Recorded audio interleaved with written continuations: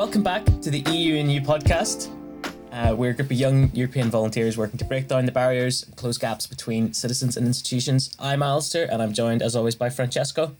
Hello, everyone. How are you? And we are also joined today by Dori. Hi, everyone. So Dori's with us for a very special reason. We're going to have a discussion today about the Visegrád group. Am I saying that right, first of all? Am I pronouncing that correctly? Not at all. Actually, it's called Visegrád in Hungarian, but I guess for the sake of international approach, I can accept Visegrád as well. No, but yeah, that's interesting. We'll have to see how Lily pronounces it whenever she comes on. It might be a little different as well. Dori, would you like to introduce yourself quick? Some of our listeners are going to know exactly who you are, but would you like to just give a quick introduction of yourself? Yes, of course. So, hi everyone, my name is Dori. I am from Hungary. I joined the EU and U team almost 2 years ago, I believe, and I'm working in the events team. I'm specialized in European policy making, and my field is social policy and educational policy. So would you like to maybe introduce our topic a little bit today? Yes, sure. The idea behind the name of Visegrád is actually taking us for a short history back to 1335, when the castle of Visegrád was the seat of the Hungarian kings. And it was also the venue of the summit of the Polish, Czech, and Hungarian kings. By the way, those interested in geography, Visegrád is a city by the river Danube in Hungary, close to Budapest, so it's 40 minutes travel. So that is where the three kings agreed to work closely together in politics and trade back in the days.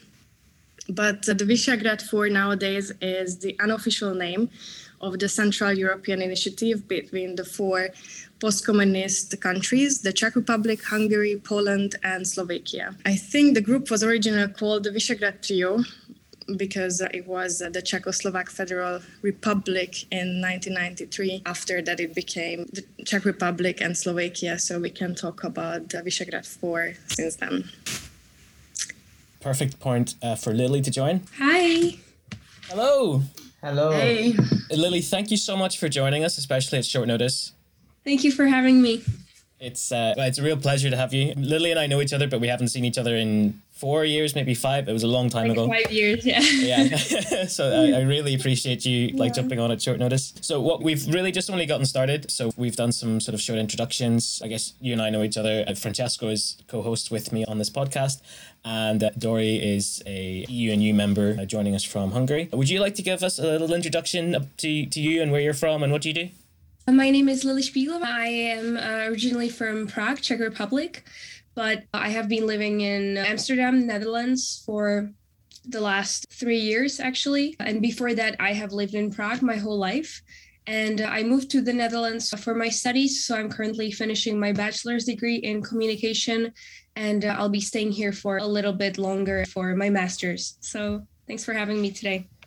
You're very welcome. Cool. Dori was just getting us started with a little overview on Visegrád group. I'm going to need correction on pronunciation of that throughout, so please jump in every time. So yeah, I didn't know it was named after like an actual place. I didn't know that there was like a physical place. I didn't know that there was a castle. That's really interesting. It's a pretty cool place. You should visit it one day. So is the castle still there? Ruins of the castles are still there. Ruins, yeah. Yeah, because I do know that it was like the 1300s. It was like a long time ago. Yeah, 1335. And since then, a lot of things has changed, that's for sure. But yeah, I like cooperation between the countries, not so much, which is funny. That's one of the things that I wanted to talk about. I'm interested in like the political aspect of it for sure. I'm also interested in like the kind of cultural aspect of it. I guess a lot of people listening maybe were not familiar with even the concept of this grouping before listening to this or reading our posts. So my first question is, to what extent is it a kind of visible thing in like daily life? Is it something that the average person on the street knows about?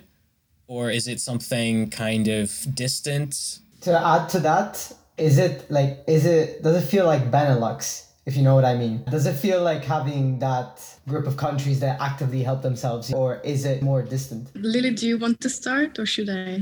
Sure, yeah. I would say that actually I think it's a nice comparison to make between Benelux and Indeed. the Visegrád 4, especially since I live in the Netherlands. I can really see the impact of this, let's say, like grouping of the countries. So I think I can compare it a little bit actually to that analogy. Personally, I think that in the society, for instance, in the Czech Republic, I can definitely say that, especially because of the history, we used to be one country with Slovakia.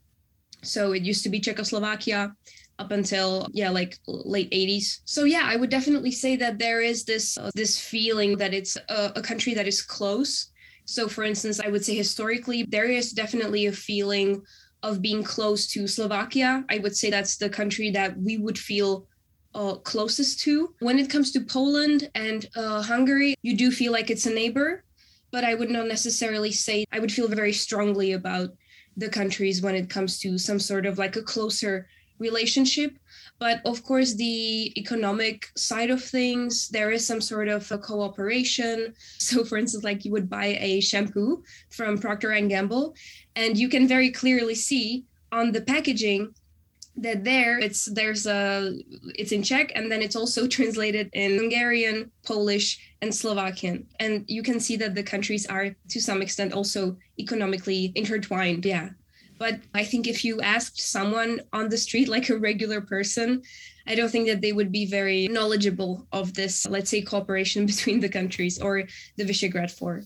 Yeah, I think I can only agree with what has been said. And maybe I would add that there is also a common approach to communist times, because we went to historically almost the same path. So I've been living in Krakow for half a year, for a semester.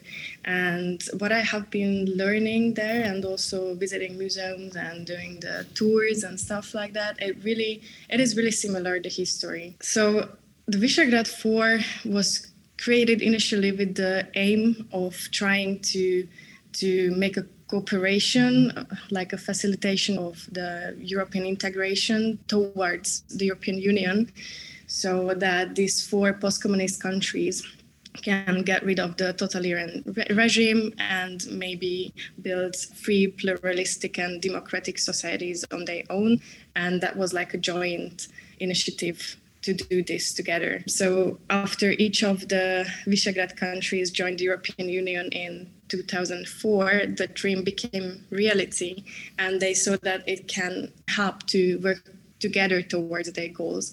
And I'm not sure if on the streets you would stop a stranger and they would know what is Visegrád 4, in Hungary at least. But I feel like most of my friends and my family, they know for sure. So my bubble, they know about it, but I can hardly say anything about strangers on the street. But about the Visegrád think tank or many other organizations, the Visegrád Fund, they are very present in our everyday life. Oh, yeah, I wanted to ask about the fund as well. So I live in Northern Ireland, and what we see everywhere on like our buses and train stations and stuff is this little EU symbol, and it says paid for by the EU Regional Development Fund. Are there things like that for things that have been paid for like by the Visegrád Fund? I think it's a bit different. Through the Visegrád Fund, you can apply for scientific research, innovative ideas, for like funds for innovative ideas, or exchange programs, or other business ties. It's a bit different. It's an unofficial or cooperation or collaboration still, so it's not like the European Union. But the Benelux states, I think it's a very nice comparison to it. It's more like a cultural, economic idea of cooperation between the 4 countries. I think it's like, Dori, what you said. Alistair, I have never seen a sign anywhere that would say this was funded by V4 or something. Like, this is probably not as official as the EU or anything like that. Yeah.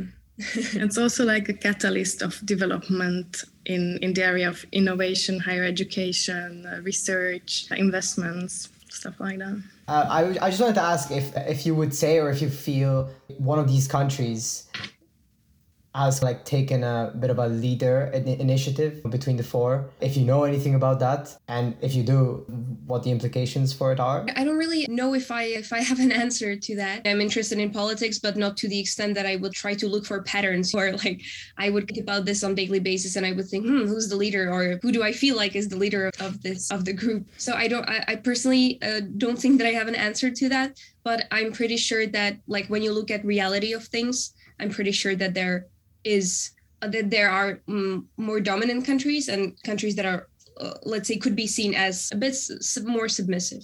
There is only one thing maybe I was thinking about is we're on the narrative level. Hungary is trying to use the Visegrád 4 as a shield, especially when it comes to EU sanctions towards Poland or Hungary, which happened a few times in the past few years. And I think it's also a strategy to maybe straighten this cooperation. So there is a plan B. Okay, and I don't see Hungary leaving the EU, but it's a plan B regarding to have a balanced voice between Western and Eastern narratives or priorities. And I think in maybe that sense, the Visegrád 4 might be a bit more important, strategically speaking, for Hungary and Poland than maybe for the Czech Republic and Slovakia. I can see that. That was actually a very good point. So would you say that Hungary could be pushing for more economic development, more towards the east of Europe rather than Western Europe? There is definitely an Eastern opening in general for Hungary, economic-wise, not only within the EU, but also outside of the EU. So I guess that's definitely the road that they're also trying to take. And it doesn't mean to abandon the other road to the Western partners or collaborations, but from the news and from politics, I think I see that there is definitely the current Hungarian government, they open more to Eastern.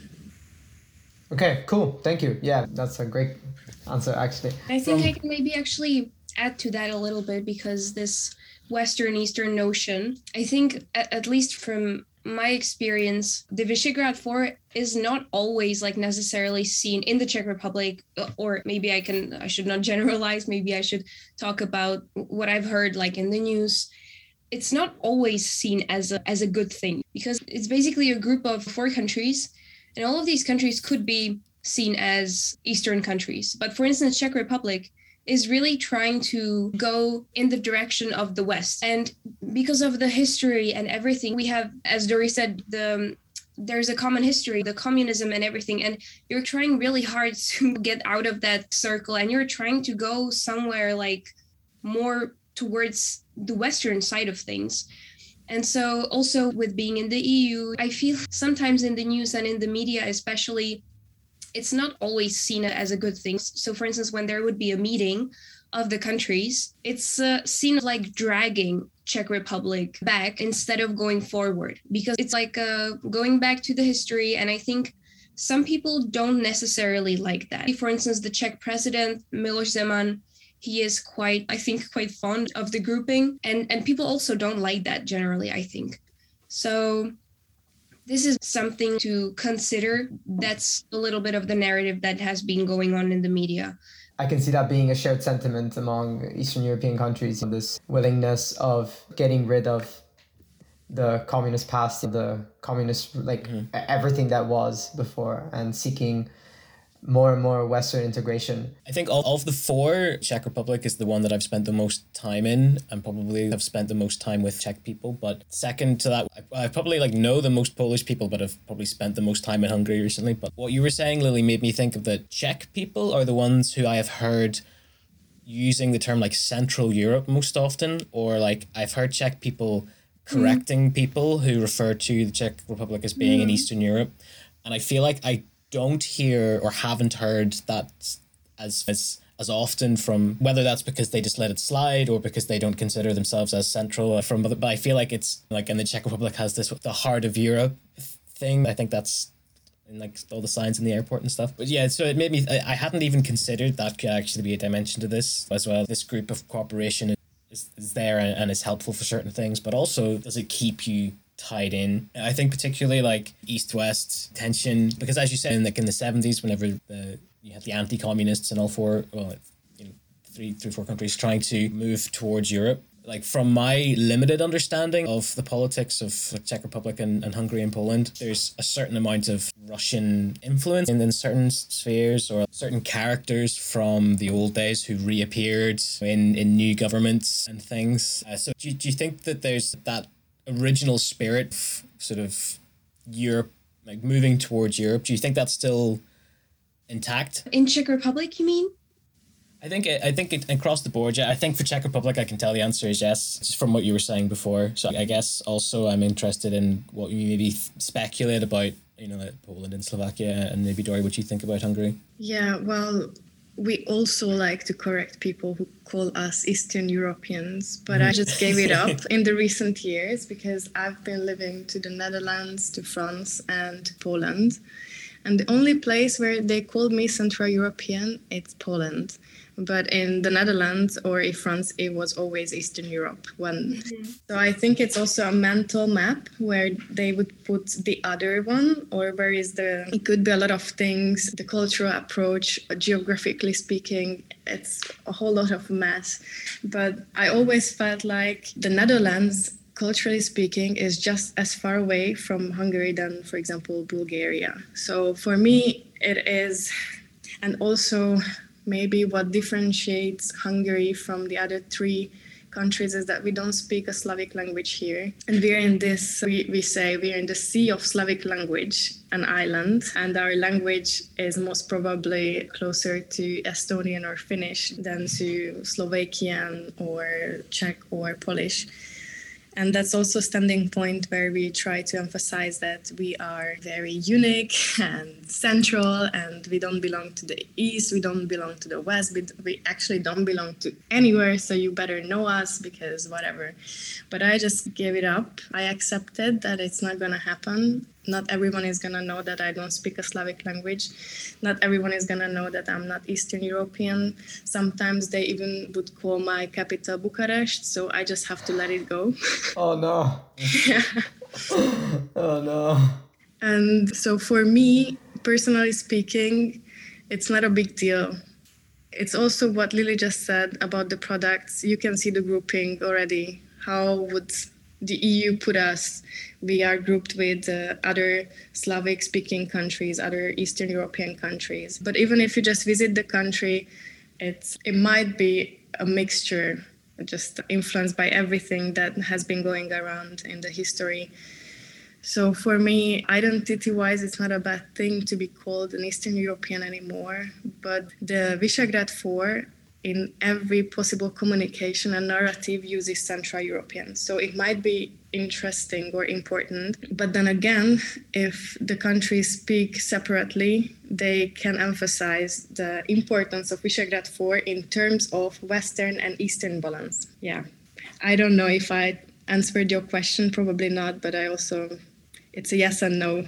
What I really take from that is it's really interesting is that you guys actually are in the middle. Like, you are Central Europe because you have all these different like perceptions and tensions and people on either side like viewing you differently and stuff. I was going to say that actually I've heard at least in Italy, I've heard the term Mittel European being thrown around a lot more than you would expect. When considering Hungary, Czech Republic, I feel like you would easily refer to it like as Mittel Europe, and you would actually use the term Mittel. So I guess, yeah, it's really a matter of perception. I can see why you would say Eastern Europe, because from a historical perspective, you would just refer to all the countries of the ex-USSR bloc, basically.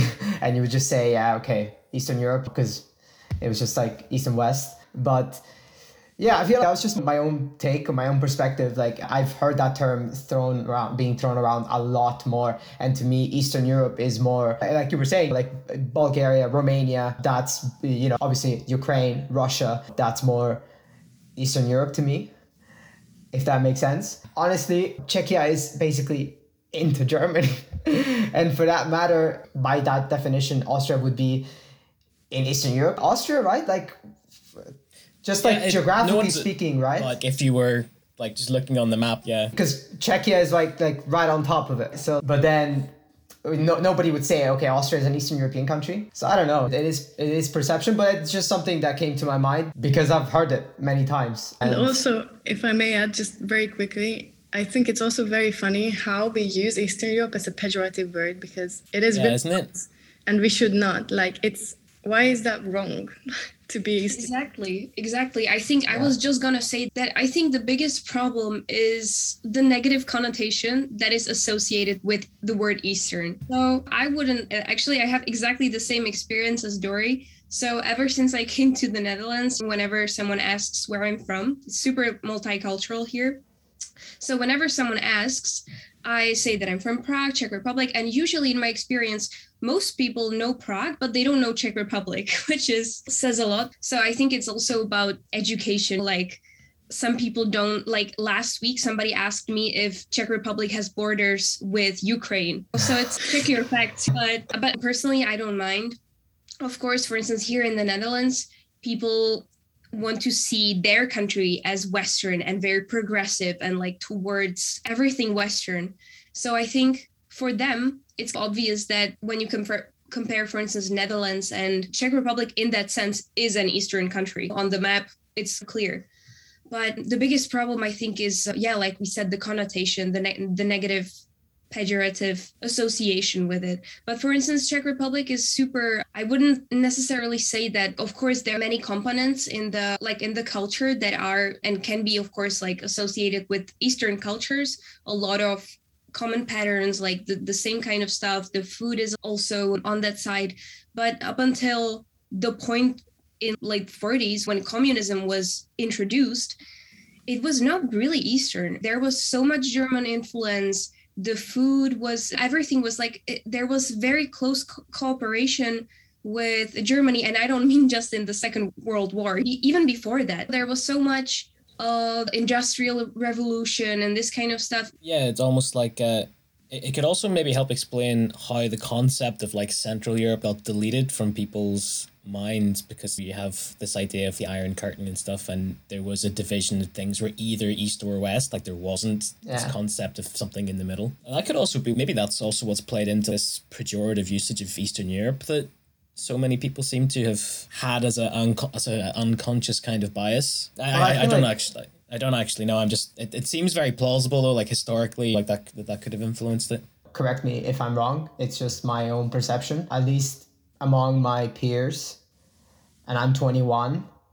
I don't see the term Eastern Europe really being used as pejorative as much as maybe older generations, if that makes sense. At least, just my own perception of it at least. But then again, you can easily correct me if I'm wrong. It's just how I've used it, even with my friends. I don't know, like you just refer to it geographically more than meaning anything by it. We're definitely like a nicer bubble, I think. Yeah, but that's also why I have that concept of Middle Europe that I also use a lot. I don't know, maybe that's just maybe that's my own bubble. What I'm thinking of is I'm living through like a decade of Brexit, and I can tell you there are millions of people in England like actively using Eastern European as a very negative term. Yeah. Like, okay, it's definitely alive and well in certain parts of the world. Okay, man, fair enough. I believe you. So I lived in the UK when Brexit happened, and I was working in a cafe,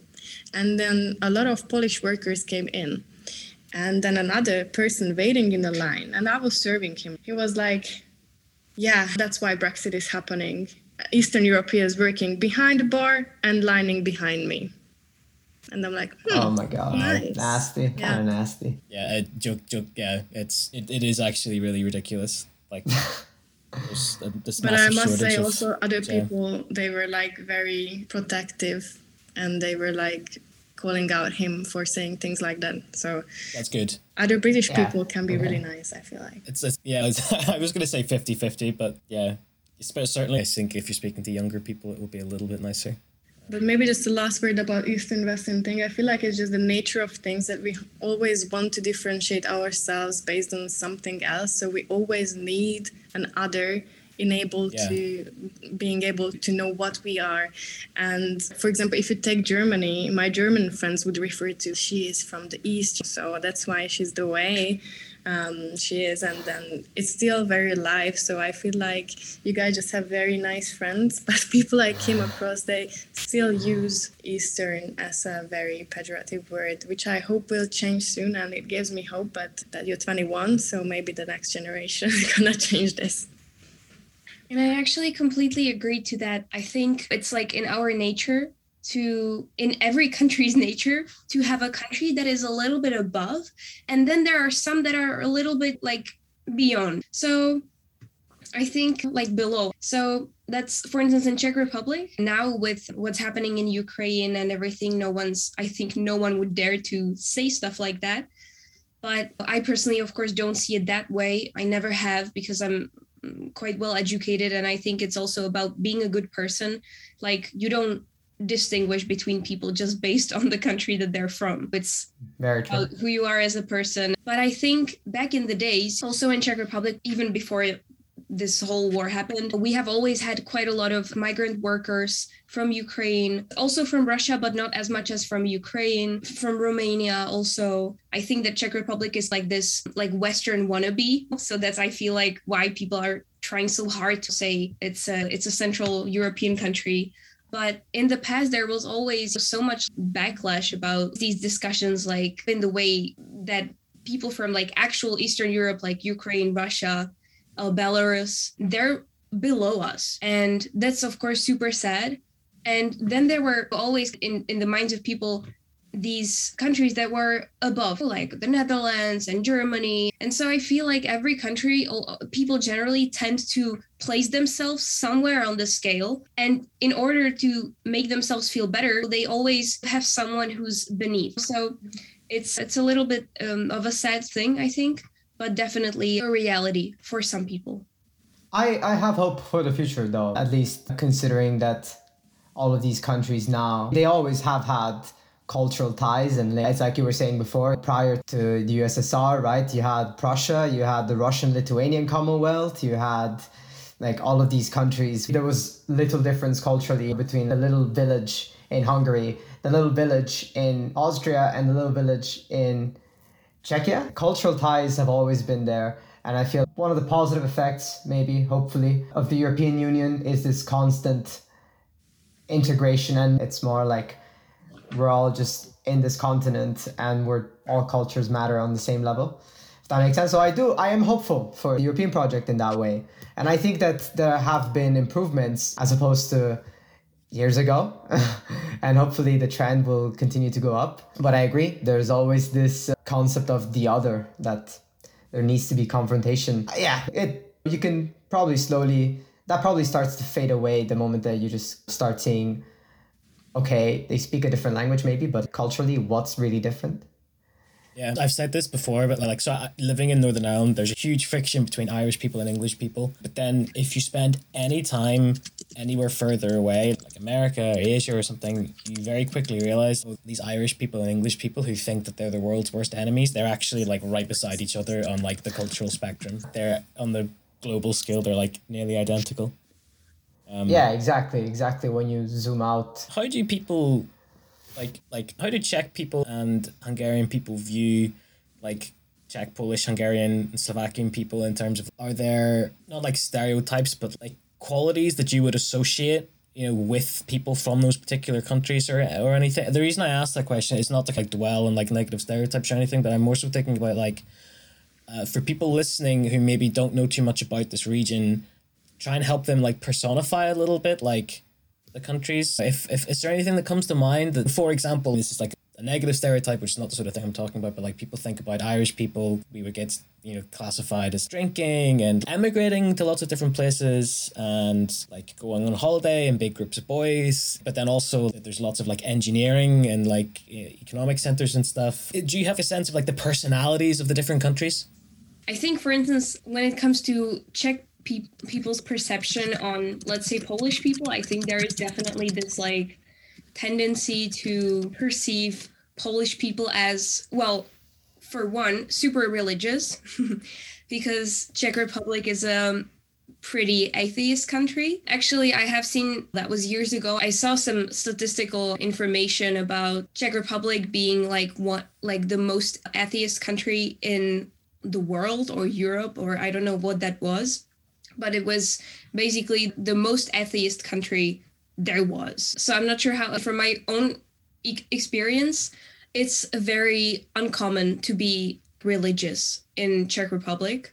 I'm also not religious, and I don't really, in my like background, I don't really know anyone who would be religious. So yeah, I think there is definitely this perception of Czech people on Polish people that they're super religious, they have a lot of kids, and I think that there is this like strange thing that Czech people don't necessarily like Polish people, but it is the other way around, which is like a weird thing. Of course, yeah, this like in media studies, you would call this like stereotyping and othering, and it's not a good thing.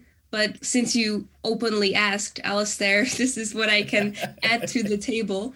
And I don't believe in this kind of stuff, but I think that when it comes to the core values of Polish people and Czech people, it's essentially the same. Polish people statistically are probably more religious, but does it make you a different person? Like geographically, the DNA is going to be super similar. And that's also going to reflect on what kind of person you are. And when it comes to the Slovakian people and Hungarian people, I think it's the same. I think there are not really any big differences seen, especially with the Slovakian people. There is this maybe perception that they drink quite a lot or they get drunk really fast. I've heard that lately. In Hungary, because there is a common sentimental, nostalgic view through the big Hungary, the empire.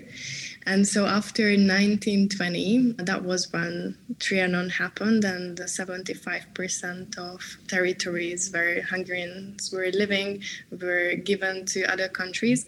It's a shared trauma in Hungary still, and it's very present and alive.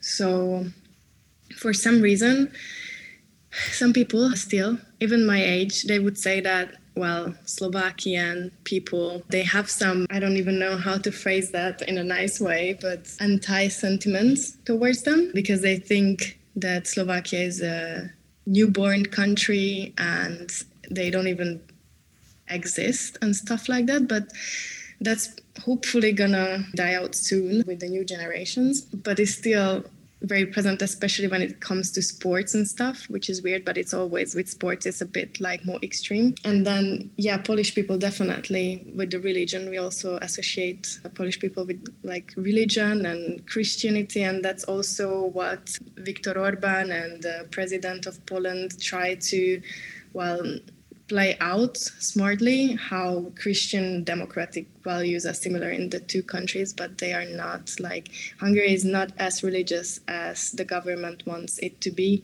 And Poland is quite religious, but the statistics say that the new generations are much less and they're much more progressive than the rest of the society. And when I was living in Krakow, I could actually see that. Krakow is the most progressive city I have ever been to. There are lots of vegan places. Everyone is really open. They all speak English and they're just very nice, younger generations. So they wear all the symbols of openness, anti-racism, LGBTQ+, and stuff like that. And then they would also wear the face of the Pope at the same time. And that's perfectly fine. And I love that. So I think there is hope, and maybe that will change in the future. Fantastic. I guess we can come back to this later if we have time, but there was another obviously topic that we wanted to talk about while we still have time in the hour, which is obviously about Ukraine. I don't even know what the best way to phrase it is, or what the best question to ask is. I guess it's maybe just a case of, from your perspectives, how you feel at the minute. About Ukraine in general? Or? Well, it's particularly about like the Russian invasion of Ukraine. It's a very controversial thing here in Hungary, unfortunately. I personally was abroad when the Russian aggression started towards Ukraine, and that was really heavy on me, emotionally very heavy and challenging. And it still is it might be a bit different now that I'm home, and it should be the way around, because I feel less contact with this whole war than when I was abroad, which is insane, because the government's narrative at the moment is that we should just stay distant from this whole conflict. As they put, it's not Russia invading Ukraine in the official news, but it's the Ukrainian-Russian war, which already says a lot, I feel like. And for example, on the 8th of March, the leaders of the Visegrád 4 met Boris Johnson in the UK, and they all expressed their solidarity towards Ukraine, and they also discussed the subject of reducing dependency from Russia. And then Orbán even had bilateral talks with Boris Johnson. It went quite well. I was even surprised that there is like this shared expression of solidarity and taking steps. And then other news came. Then Hungary didn't let weapons go through the country. It didn't give weapons. It was just a whole lot of mass of different narratives coming from Hungary's side, coming from the international media. I really had to dig deep through to find what is actually happening. I'm still not 100% sure I grasped the whole thing properly and entirely. But what maybe says a lot is that on the 15th of March, there was another attempt when many Central and Eastern European leaders went to Kiev to meet President Zelensky to show support as the city came under further Russian attack. And many criticism pointed out that the Hungarian Prime Minister was not there and didn't join the other two Central European leaders. And then I felt very weird about that, because 15th of March is a national holiday in Hungary. It's a commemorative day about the Hungarian Revolution, which happened in 1848 against the Austrian monarchy. And that's actually a very sad day because the revolution didn't succeed. So the government's narrative was that Orbán had to be here for the Hungarian people, which is, I also get that, and that's a strong point. But on the other side, I feel a bit weird about it because I feel like that's not the reason. And then again, the Fidesz, the government, organizes every now and then a peaceful march. It's actually called Peace March in Hungarian, where voters and supporters of the government can show their support visibly by going to this march and just walking together on the streets of Budapest. And this year, the topic of the march was, peace.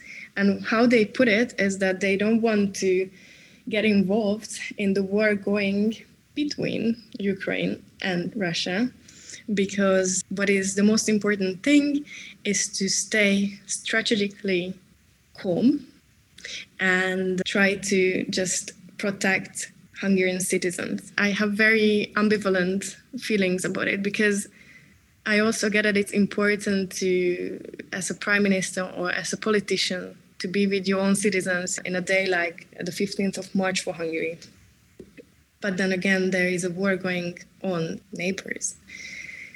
And the Ukrainian deputy prime minister, Irina Vereshchuk, called Hungary out and its government on Facebook for not supporting Ukraine. And according to her post, the Hungarian government recent treatment of Ukraine is worse than the attitude of some Russian satellite states in the former Soviet Union. Very harsh words, super harsh ones. And then she also wrote that Hungary does not support sanctions against Russia. It does not give any support to Ukraine. And she thinks there is a very little difference between Budapest's official rhetoric and its openly pro-Russian stance. She also added that maybe Hungary, for a change, should choose the good side of the civilized world. And she warned that Hungary will repeat the same mistake made during the Second World War. So a lot of feelings going on in me right now, reading this statement. And the whole Ukrainian situation with Hungary is a very multifolded one. Yeah, that must be very difficult to feel that way and also to express. I don't have any way to reply to that other than, like, maybe Lily, do you have anything that you wanted in terms of how you feel about what's happening? Of course, I'm quite far away from Czech Republic. I have not been in Czech Republic since a long time. I have been perceiving the whole situation from a country that I think is not necessarily like a target country that could be affected. All countries could be affected by this and will be affected in some way. But of course, in Czech Republic, I speak to my family regularly, some friends. And so I do know that they are really quite worried about the whole thing. There is no border with Ukraine, but there's Czech Republic, Slovakia, and then there's Ukraine, So it's not really that far away. So of course, this is something that has been on my mind a lot. I also have family in Russia, and it's very sad to see their reaction to the conflict because they are very kind people. I know them really well. They wouldn't hurt a fly. But when it comes to this kind of conflict, they are unfortunately brainwashed by what they see on the TV. And it's very sad that there's very evidently a lot of propaganda going on in Russia.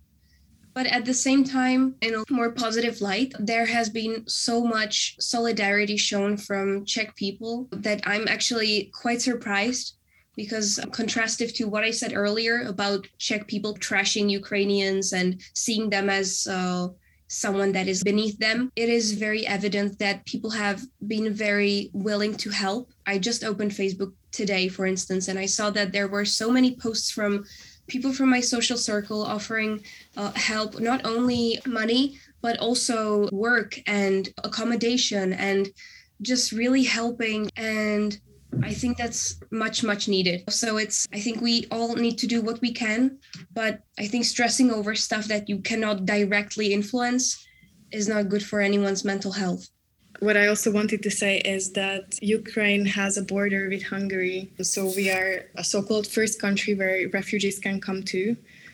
And it's also very important for Hungarian people to make a distinction between the government and its citizens. Because what I see is, I've been recently to Vienna. I took the train, and the train station was filled with Ukrainian refugees. And the amount of volunteers there who are there to just make food for them. They are holding signs that you can come to my apartment, or I'm going to translate for you. These are the languages I speak, or this is a helpline. Please call if you have any issues. Or people waiting for them with cars, and the cars have the signs that I'm going towards this city or that country, whatever, and I'm just going to take you free of charge. That made me very emotional, how people are ready to help if that's the situation and if it's needed. And I just want to emphasize how we should never make a straight line between governments, politicians, and what they say, and then the actual people living in the country and the citizens, because it can be really different. And I think that's the hard case in Hungary. I feel like we tend to think that we are people who don't speak languages, who are quite miserable and grumpy because of the whole history and culture. But all of my international friends keep saying is that Hungarian people are actually pretty cool and open-minded, and they're ready to help. And now I start to see that, especially with this kind of refugee wave. And the first time I've seen that, it was in 2014 with the first migration wave to Europe. And that was the same with like my high school friends. We just went to the station. Many of them helped. And that's the same with Ukraine at the moment. And that really makes me proud that there is hope left. At one point, actually, there is a website where you can register to provide accommodation for Ukrainian refugees. And at one point, it just said at the end of February that it's actually all good. We've taken care of everyone for the next few days. So that felt really good, that actually Hungarian people are open to help. On the rhetoric side, the Soviet era is still a very pejorative term in the narrative of Viktor Orban and the whole Fidesz. For example, sometimes they even compare Brussels and the European Union to the Sovietization of people, because they want to determine with whom and how we can live and how to decide in our own countries. That's actually something that they said. While Russia gave more than 10 billion euros to Hungary to finance Paks, which is a nuclear power plant in Hungary. And when it happened, it was very controversial in the whole European Union because it gave Putin the opportunity to leave his signature in Europe and straighten his influence on the continent, like within the EU. And so I don't even have to say how Hungary is also very dependent on Russian gas, but the whole EU is. So it's gonna turn tables on us soon. I guess now that spring and summer is coming, it's gonna be better, but maybe later in autumn, we're gonna face some conversations about that. And because of these ties and relations, politically and economically speaking, when the Russian aggression happened in Ukraine, the currency of Hungary beforehand was so, like, it started to weaken day by day, minute by minute, and that's how we can actually realize how much Russian influence we have in our economy and politics. Now it started to stabilize itself slowly but surely, but it's still not back to normal. Yeah, it was crazy. For a few days, people were panicking. Absolutely. So, Lily, do you have any thoughts that spark from something Dori was saying?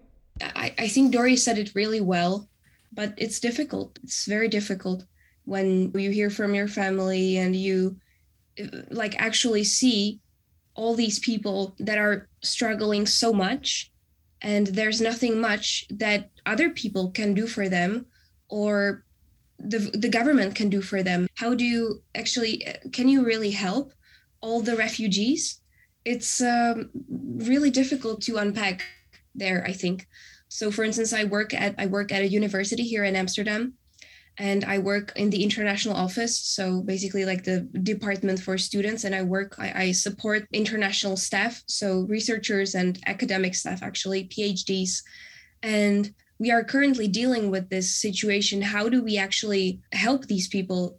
So for instance, at our university, there is an emergency fund, but not everyone is eligible. The university can only help so many people. And so for instance, they can offer firsthand help for the researchers and for the employees, but they cannot help their whole family. They cannot help their social circle. So it's really difficult also with the financing. So you're coming up with solutions as you go, but there's no time. You need to do it right now. So that's very difficult. And that's one of the things that I have been experiencing also as a part of my job. It's overwhelming, isn't it? It's that question of how do you help so many people? How do you prioritize? How do you share things out? How do you organize? I saw a statistic yesterday that really shocked me. Do you remember, like, in 2014 and 2015, whenever we were first talking about a migrant crisis in Europe, the stat that I saw that said that was like 1.5 million refugees or something versus the number of displaced Ukrainians, which is like 2 million. And apparently, like in 2014, we were like 1.5 million people. No way. Nothing can be done to help this many people. Versus 2022, we were like, 2 million people. Okay, we'll find places like all these countries opening up their borders and stuff. On the one hand, it's really beautiful to see that kind of solidarity, but on the other hand, it's also wow, On a lighter note, I have some Ukrainian friends. They managed to gather a lot of help, like in terms of money and resources. And actually, they were telling me that a lot of these resources are reaching them in Ukraine. And they're receiving so much help right now from all over Europe, but not only, that they're actually having trouble logistically to distribute it, which I guess it's like the kind of sweet trouble, receiving so much help. In a way, it took them by surprise, I guess. I was speaking to someone a few weeks ago who's in Ukraine at the minute and hunkered down in their apartment building and defending it and stuff, and in coordination with like the regional army and stuff. And they were saying that like pretty much everyone, all the places around just need money because they're like, yeah, we have all these other things. Yeah, there has just been such an outpouring. I really didn't expect, for example, that like in the streets of Belfast, they were collecting like clothes and things to send over. It shocked me. I was like, all the way from here, and there's like truckloads of stuff going. Like apparently in the US as well, I was told that it's really a big deal. Even though right now the narrative, I suppose, is a bit like, oh, the US is getting further away from Europe, maybe. There's also like contrasting feelings about that, and not knowing what a supposed long-term partner is going to do in like a situation like this. But so I believe this is a wrap up for today. These are all very interesting topics, and I would love nothing more than to come back to these.